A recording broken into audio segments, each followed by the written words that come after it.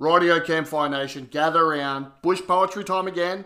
You guys know the deal. Bush poem a day. It's my promise. So make sure you've subscribed to this channel. Make sure you're giving this a share. Spread this around.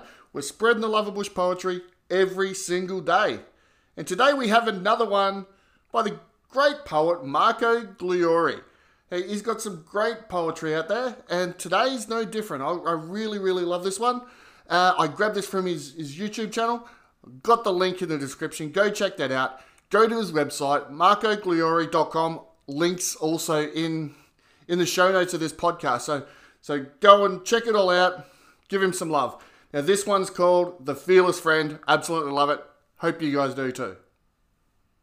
He got the dog when just a pup.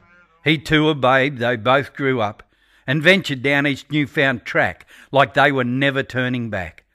That dog knew when his bus was due and scored a stolen snack or two. But like the faithful breed can boast, she knew when she was needed most. The boy was 9. $2 he got to mow the lawn, the day was hot. An angry brown snake came behind.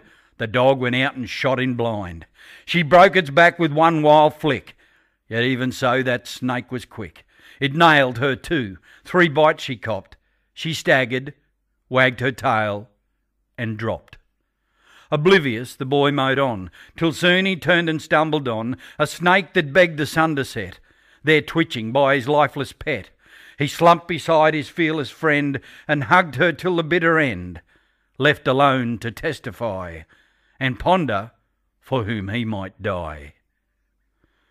'Twas 68 near Newey Dat, in faded greens and a slouch hat.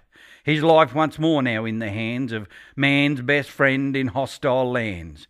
His tracker dog that sniffed the air, a mutt recruited God knows where, to crawl through jungles thick and mined and hunt down snakes, the humankind.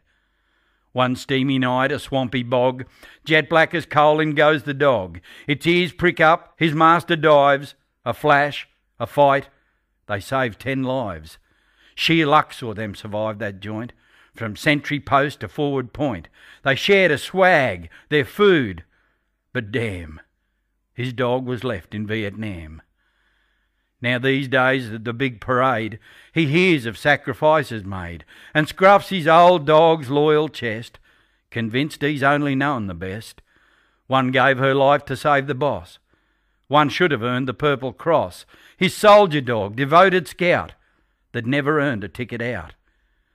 He spruiks a tale while flipping stakes of fearless friends and deadly snakes, of folks who fought and died, and how the art of war seems senseless now, while ghosts upon the battleground include the mighty horse and hound, some shot for all their selfless toil, some left to dream on foreign soil. His grandkids gasp and beg for more. He cracks a joke, they laugh and roar, then race to pat his old dog too and feed it from the barbecue, imagining, as children can, the things a dog might do for man, how freedom's quest must never end, and what it means to be a friend. Love that one. Thanks a lot, Marco. Guys, make sure you are checking out everything that Marco's doing. Go onto his website, marcogliori.com. The link's in the show notes. The link for this poem that I grabbed off YouTube is in the show notes. His Facebook page, in the show notes. Check it out. Send him some love. Tell him you found him from the podcast. Right? Give this poem a share. Spread the word for Marco. Now, guys, I've got another request. Can you give me some feedback, please? If you're listening to this on Apple Podcasts, go and give me a review. Give me some 5 stars if you can, and just a quick little review. I think at the moment I'm the only one that's done it on Apple Podcasts, so I'd appreciate it if you guys went out there, spend a little bit of time doing it for me. Really appreciate it. Anyway, guys, have a great day, and we'll see you tomorrow.